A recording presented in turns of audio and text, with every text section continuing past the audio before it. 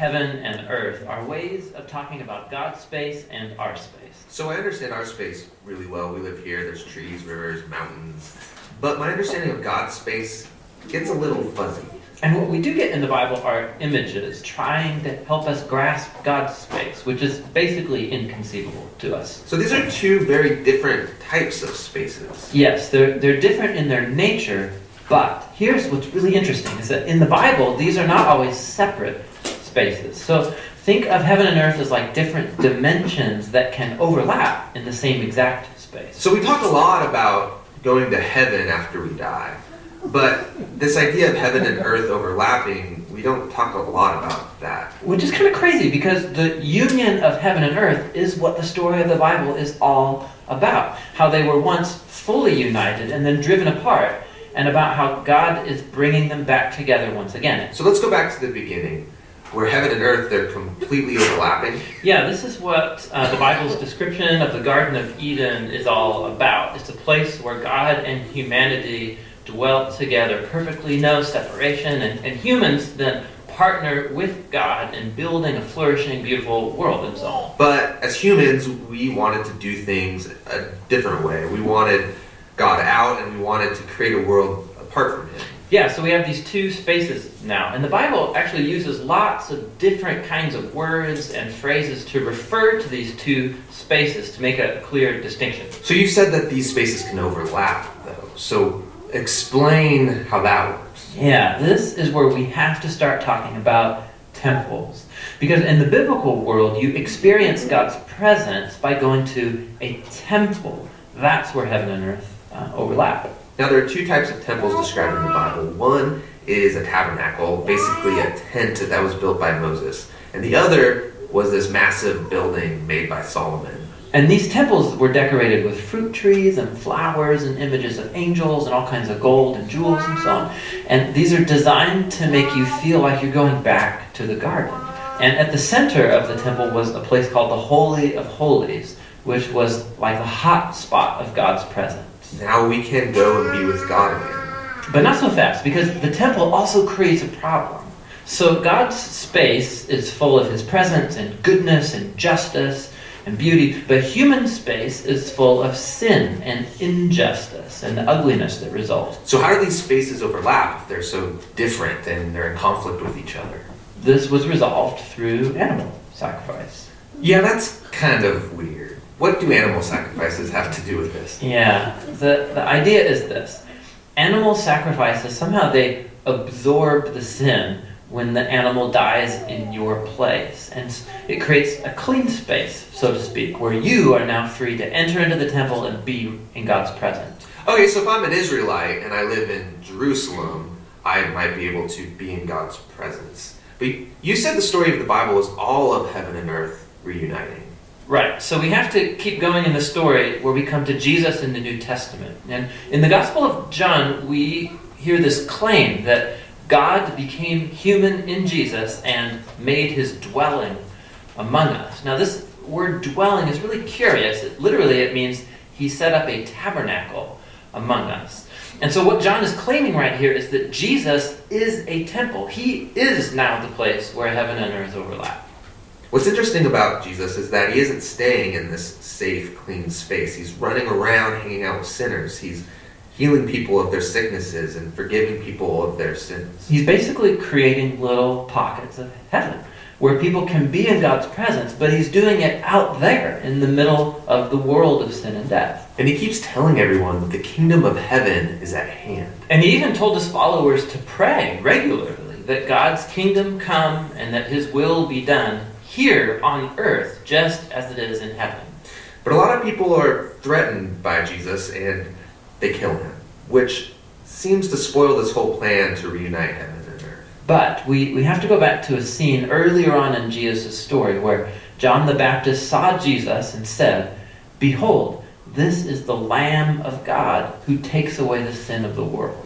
So Jesus isn't just talked about as being a temple, He's also talked about as being the temple sacrifice. Yeah, so the cross is now the place where Jesus absorbs sin to create a clean space that is not limited like animal sacrifices. Jesus' sacrifice has the power to keep spreading and reuniting more and more of heaven and earth. And this is all really great, but it leaves one big question in my mind, which is, what happens when I die? Don't I just fly over to God's space to be with Jesus? Yeah, so a few times in the New Testament we learn that Christians will be with Jesus in heaven after they die, but that is not the focus of the Bible story.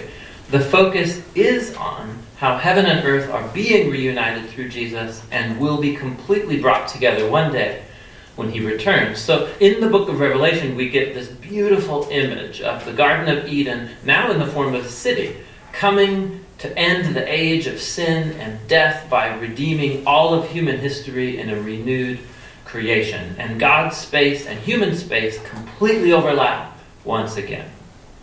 We believe the best way to understand the Bible is to look at its overall narrative. So we're going to do this by taking individual. All right, so I know you're thinking, wow, David, you took like an hour to do that. It was like 6 minutes. You should have just played that and been done with it 2 weeks ago. So yes, I just wanted to remind everyone of sort of what we covered 2 weeks ago, just to sort of, because mine is going to continue on from there, on to that sort of like growing the kingdom of God. So I wanted to today start with talking about the kingdom of God. Before we do that, though, I just would like to go to God in prayer. Lord, I thank you that you are so good and that we have the opportunity to come together to meet together corporately and to spend more time in your presence. Lord, I just pray that you will speak through me today and that you will have prepared everyone's hearts to hear it. In your name, amen.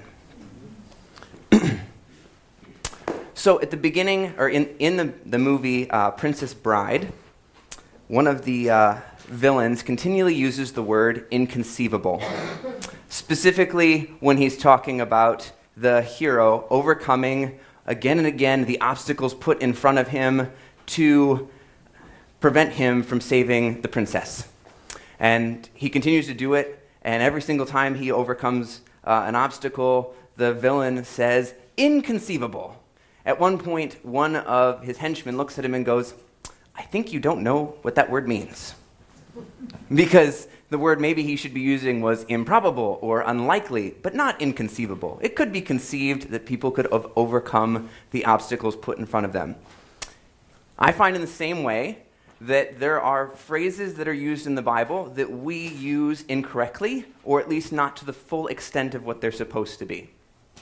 So the first one I want to start with today is the gospel. Now, most people would tell me the gospel means good news. But hopefully you just recognize that there's a distinction between that type of good news, that it's not the same type of thing as saying, good news, I found pizza in the fridge. Or good news, so far it looks like no one's sleeping. Good news. No, this Greek word that is used in the Gospels is euangelion. And so it has context and meaning in that society before Jesus. And so we need to recognize that usage and what it did and what it meant to them, because it has some of that rolled into it as it gets used in the Gospels. So the Greek usage is about a royal and official message. It's not just any message, it's a royal and official message. The Romans used it in a slightly different way. In their case, they were talking about the ascension or birthday, and they were sending out a message basically being like, hey, look, the emperor's got a birthday, or more importantly, we have the ascension of an emperor. Now, why is that a big deal to them? Well, when an emperor dies and you don't have a next emperor in line, the concern is civil war. Because there might not be that next one who takes on. Maybe multiple people want it. And so the concern is that you end up in a civil war where multiple leaders are fighting to be the new emperor. So when you hear finally that there is one, you go, whew, that's good. And then they're letting you know things like, he's going to bring justice and all those type of things, which is not that different than what we hear when we get our new president, right? Well, things are going to be better, things are going to be great. And we recognize in the same way, it's maybe not as great as, it didn't change much. It's about the same. Jewish usage merges those ideas of this official message and this emperor idea. It brings in it with it some of these writings of Isaiah. We're declaring Yahweh's long-awaited victory over evil and the rescue of his people. So this is a royal message about these things. So it brings these ideas together. So it's not just good news, it's a good news about something specific. The gospel itself refers to the proclamation that Jesus, the crucified and risen Messiah, is the one true and only Lord of the world.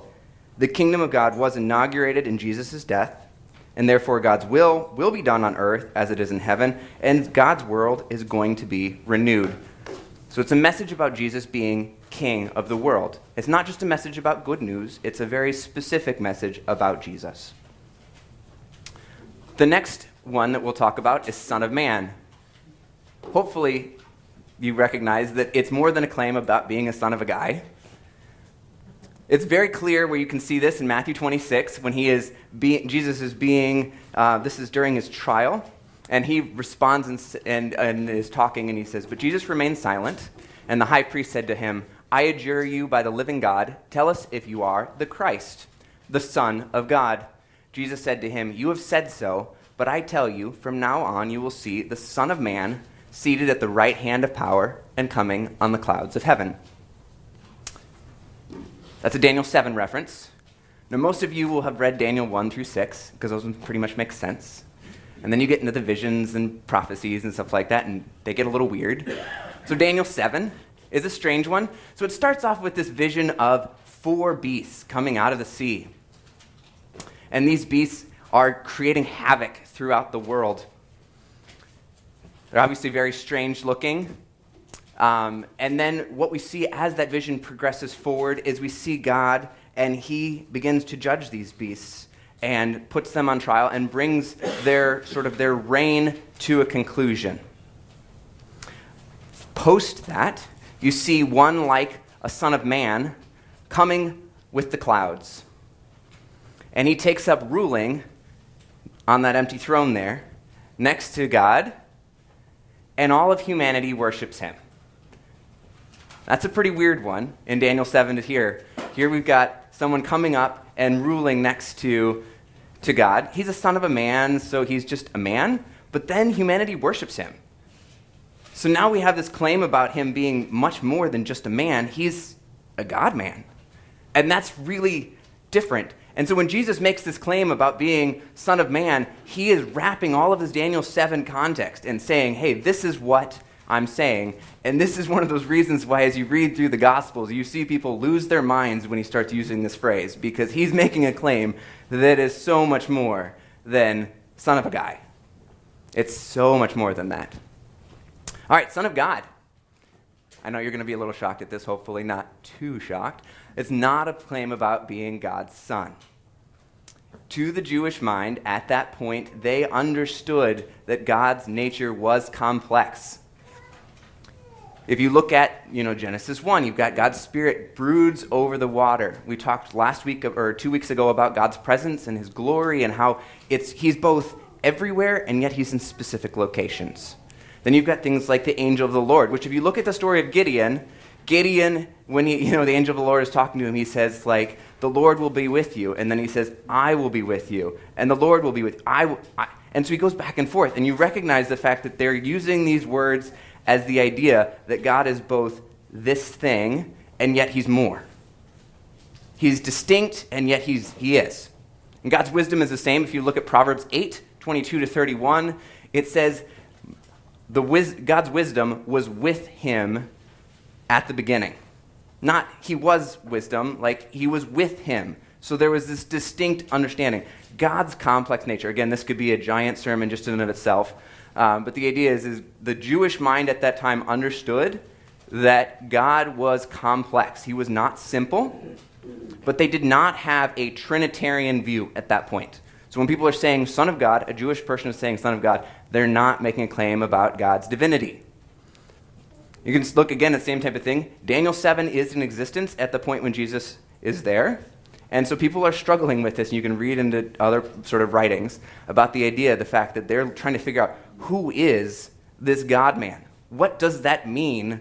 How is this supposed to make any sense to us?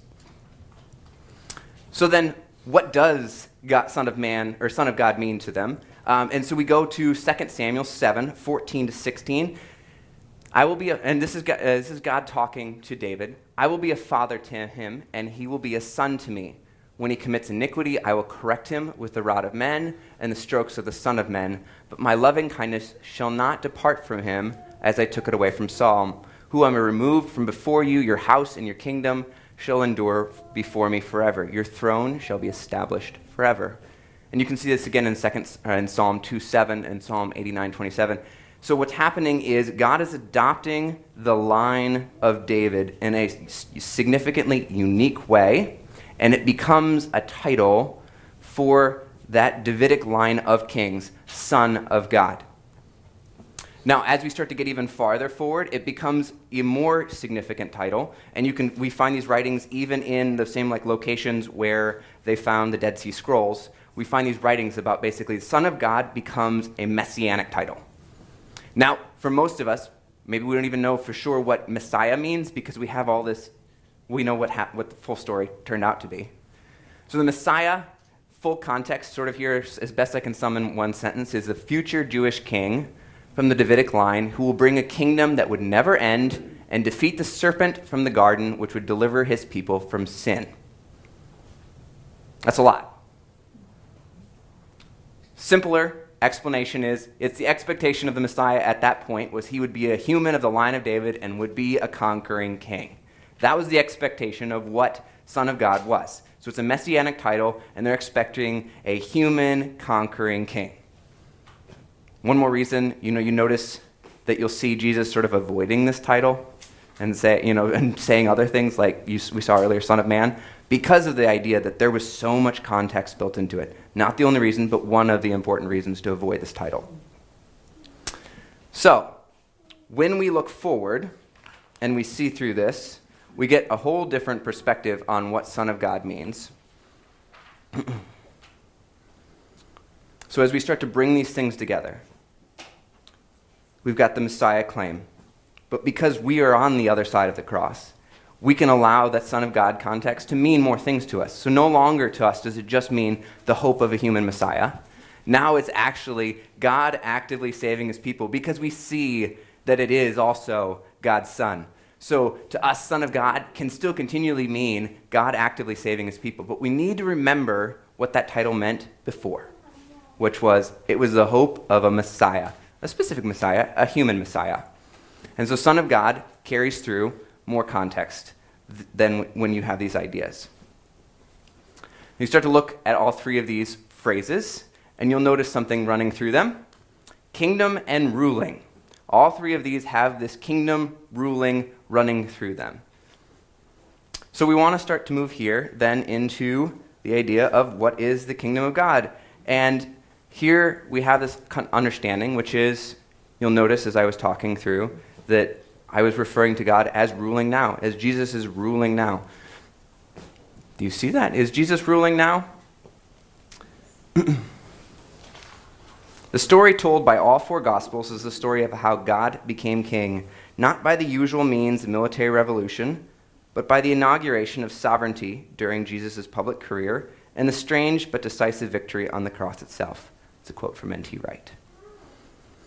As we look at the point leading up to Jesus' crucifixion, we see him getting a royal robe and a crown and then an elevated position. All four Gospels agree that above Jesus' head is hung the sign, King of the Jews. So for the Gospel writers, as they're writing this, they are challenging us to ask a different question, which is, how would it look when God becomes king? And what they're challenging us to do here is see the fact that this is what it looks for God to become king. Not something different, not a military revolution. This is how God becomes king. If we move forward, we see Mark 9:1, and Jesus is talking, and he says, saying to them, "Truly I say to you, there are some who are standing here who will not taste death until you see the kingdom of God after it has come with power." You can see this in a couple other places. Now, you can do a couple things with that. You can either figure Jesus got it wrong, somebody's got really, really long life and is still hanging out someplace, or it happened. Matthew 28:18 is after Jesus rose, and he says, "And Jesus came and spoke to them, saying, 'All authority has been given to me in heaven and on earth.'" So the resurrection is the revelation to chosen witnesses of the fact that Jesus, who died on the cross, is indeed King, conqueror of death and sin, Lord and Savior of all. The resurrection is not the reversal of a defeat, but the proclamation of a victory. The King reigns from the tree. The reign of God has indeed come upon us, and its sign is not a golden throne, but a wooden cross. Now the next question maybe you're thinking is, how can you say Jesus became king when God has always been king of the world?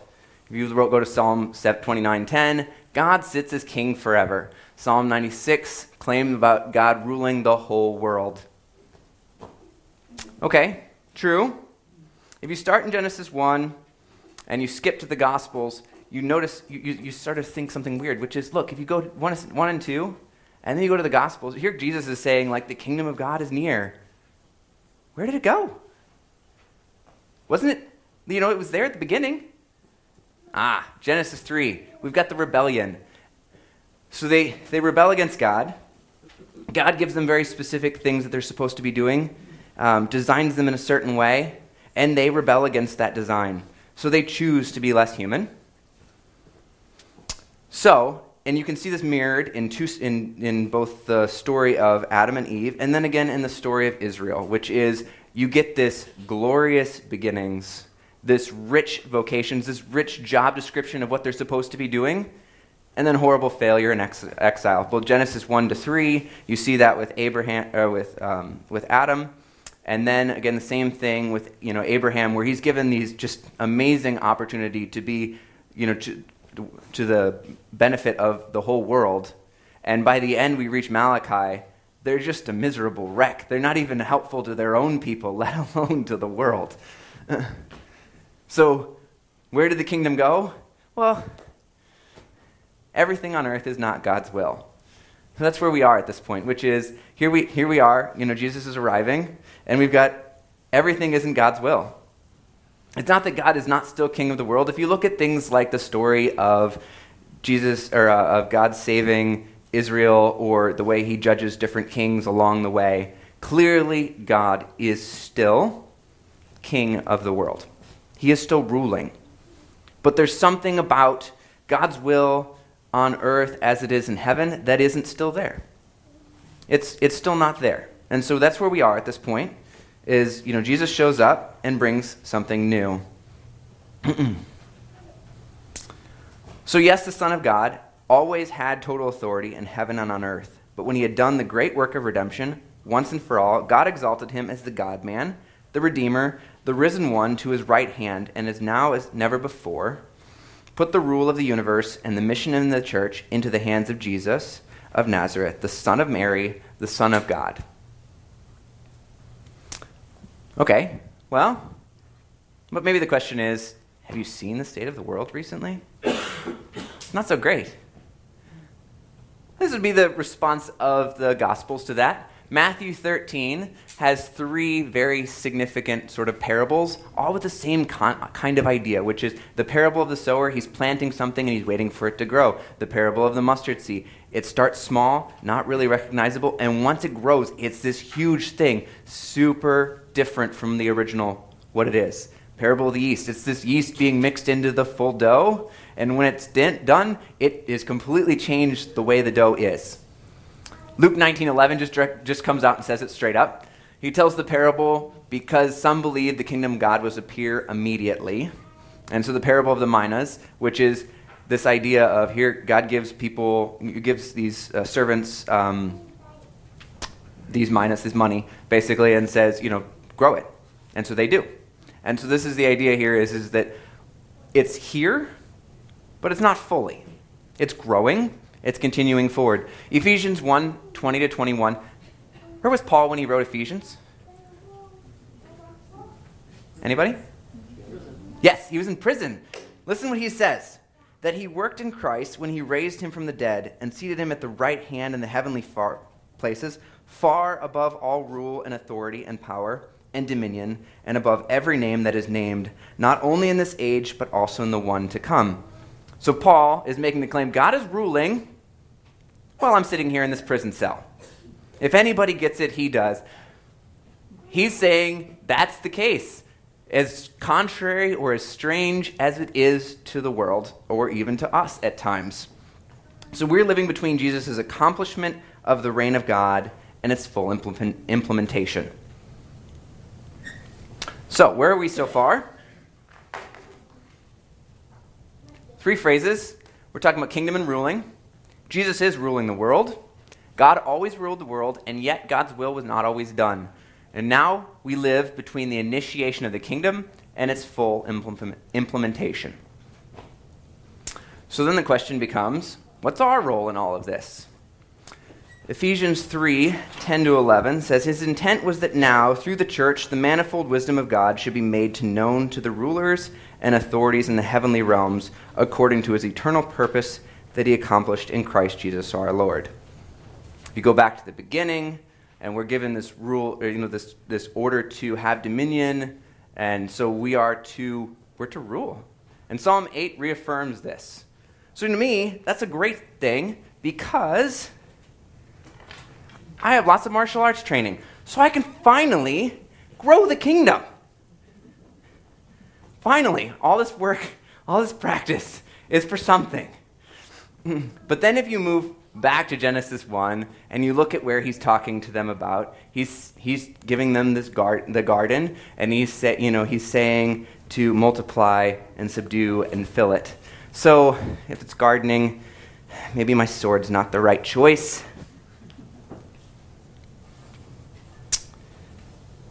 Maybe more of a shovel. Now, if you look at the commands, subdue the earth, fill the earth, those sort of come out of the blue. God says, here, do these things. Was there a manual that came with this? Like, how am I supposed to know how to do with that? So we go very to the beginning, which is, the earth is without form and void. And that word, form and void, is tohu abohu, which is wilderness, chaos, not functioning as it should. And just sort of a picture to sort of make it feel like there's not wilderness, chaos, to go with that. So God takes something that is formless and void, and by the end of Genesis 1, we have something that is formed. It's taken, and it looks like something. So God takes it, and he orders it. You see again through this whole Genesis portion, which is after its kind, after its kind, after its kind. He keeps putting everything in its correct place.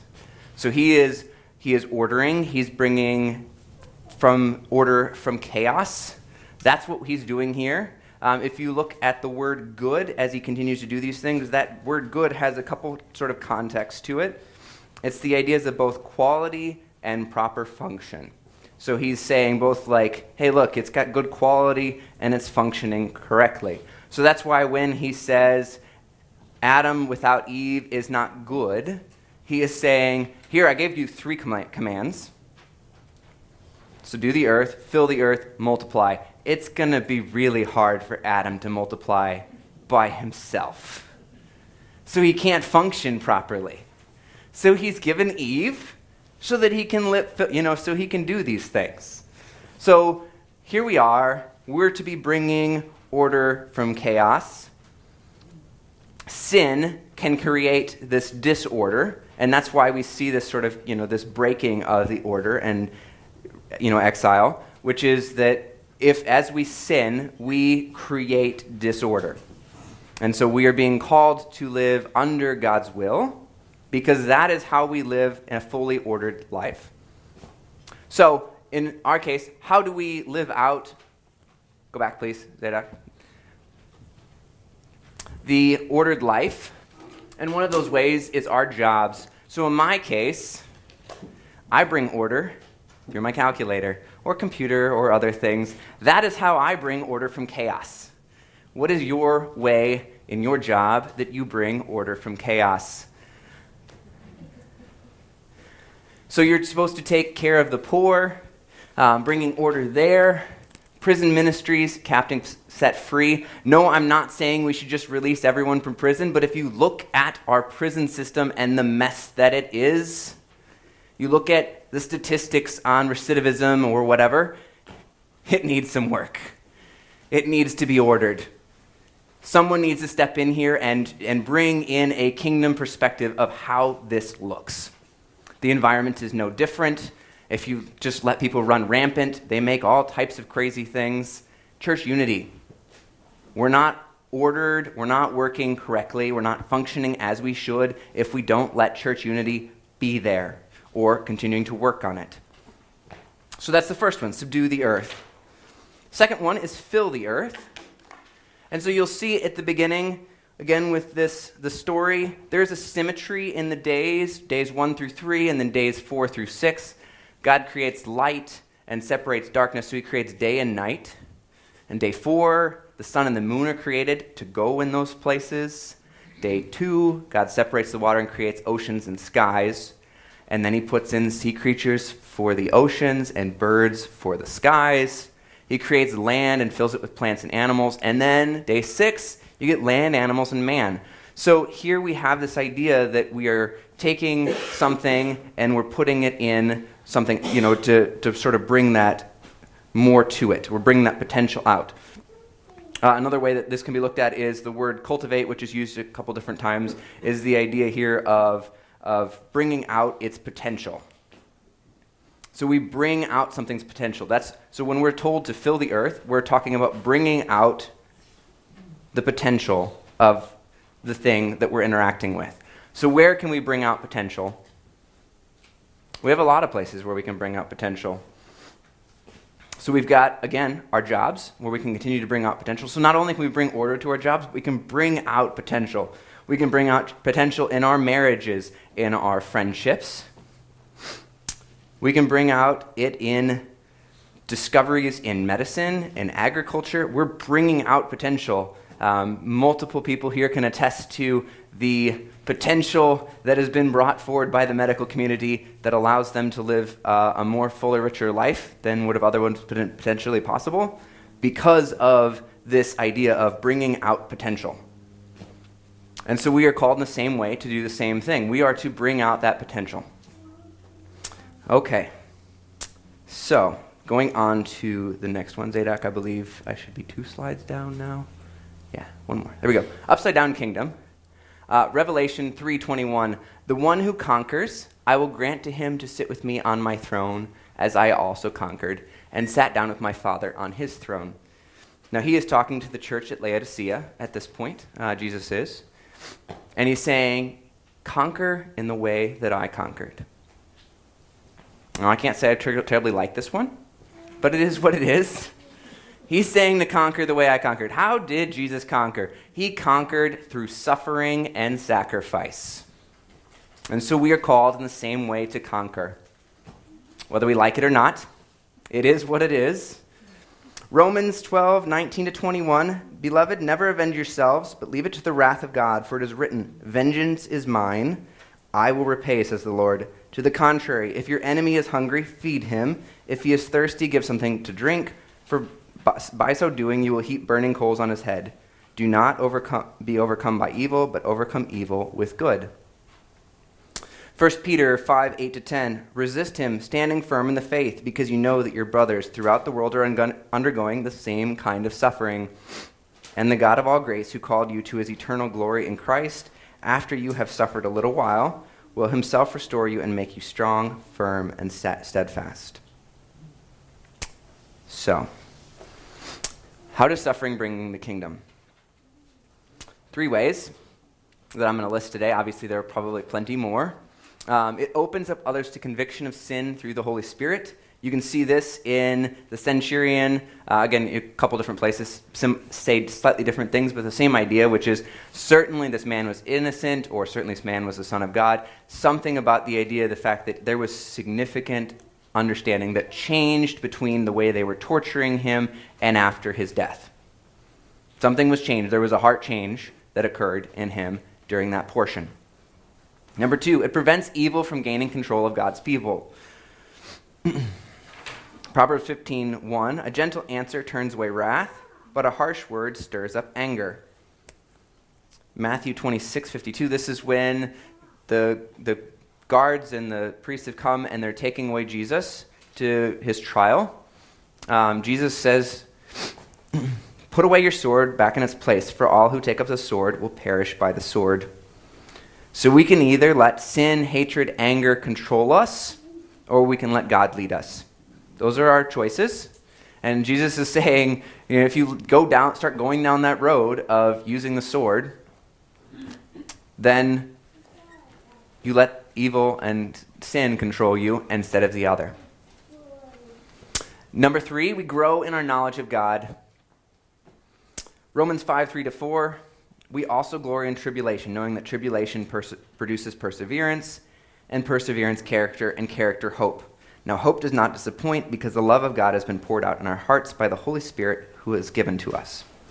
As Stephen talked about last week, the idea is that we need to continually grow in our knowledge of God. And so suffering is one more way for us to be able to do that, to grow in that character, to grow in that knowledge of Him.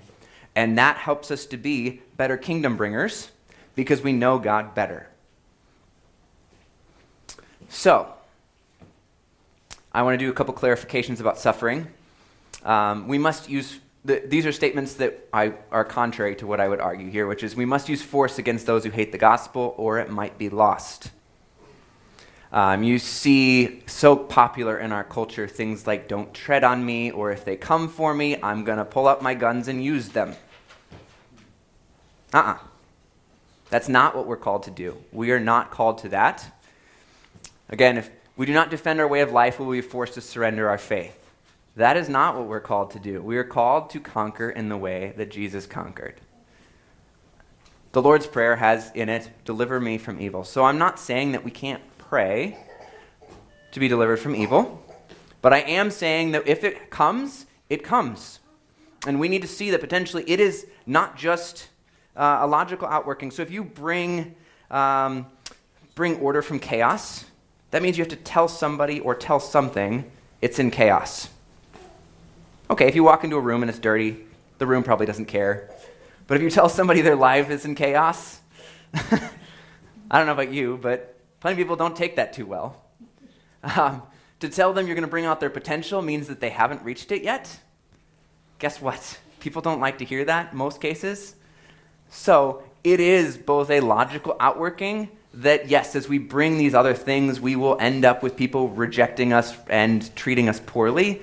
But it is also an opportunity for us to be still continued kingdom bringers, not just this is a bad side benefit or a side outcome. It is a benefit that we can use. John 1:5, the light shines in the darkness, and the darkness has not overcome it. And just as we know that Jesus was not overcome, we also know that we will not be overcome because of Him.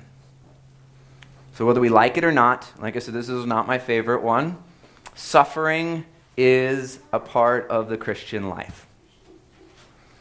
So, here's another just super good quote I got from a book just recently. A communist officer told a Christian he was beating, "I am almighty as you suppose your God to be. I can kill you." The Christian answered, "The power is all on my side. I can love you while you torture me to death." That's a lot. That's, it's definitely not one that I'm like I said, I'm excited about, but it is what it is here. So, where are we up to this point? One, we have those who would implement Jesus' kingdom are prone to forget the way in which Jesus became king of the world. It was not through force, but through suffering and sacrifice.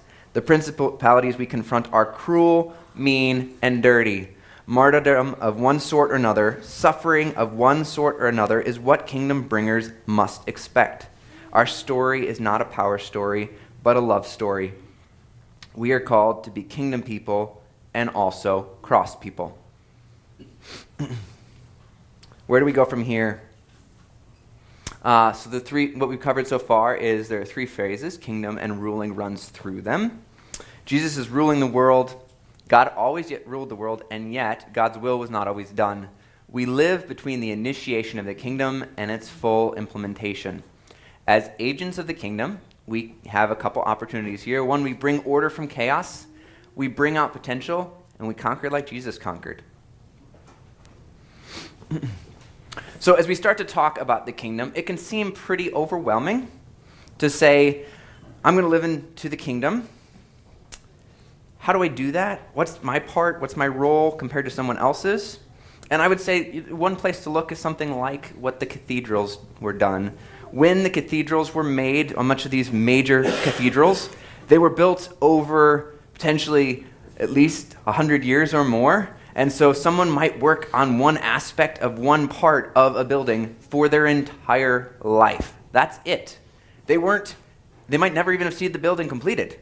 They got to work on the foundation or something else. They took forever to build, and that is what that person did. They did their role. The designer gave them their section and said, here's what I want you to do. Work on it. In the same way, God's calling us the same type of thing. He is giving us specific opportunities in our lives to live out and to be agents of the kingdom. We may not have the full picture. I don't. Of what that looks like, but we have this confidence, which is that what is the final thing and what it will look like will be amazing. It will be incredible. It will be breathtaking. What we have as our responsibility is to live into that and to be those agents of the kingdom. So as I close today, 2 questions I would leave you with. How will you live what we discussed in your job, family, and all of creation? What are areas where God is calling you to be more involved in the kingdom? And I'll close with prayer today. Lord, I thank you that we are ambassadors for you. I thank you, Lord, that you came and you did bring your kingship to the world. I pray that you will show us our way of living into it, and that we will continue to grow in you more so that we can continue to be more of bringing the kingdom to this world. In your name, amen.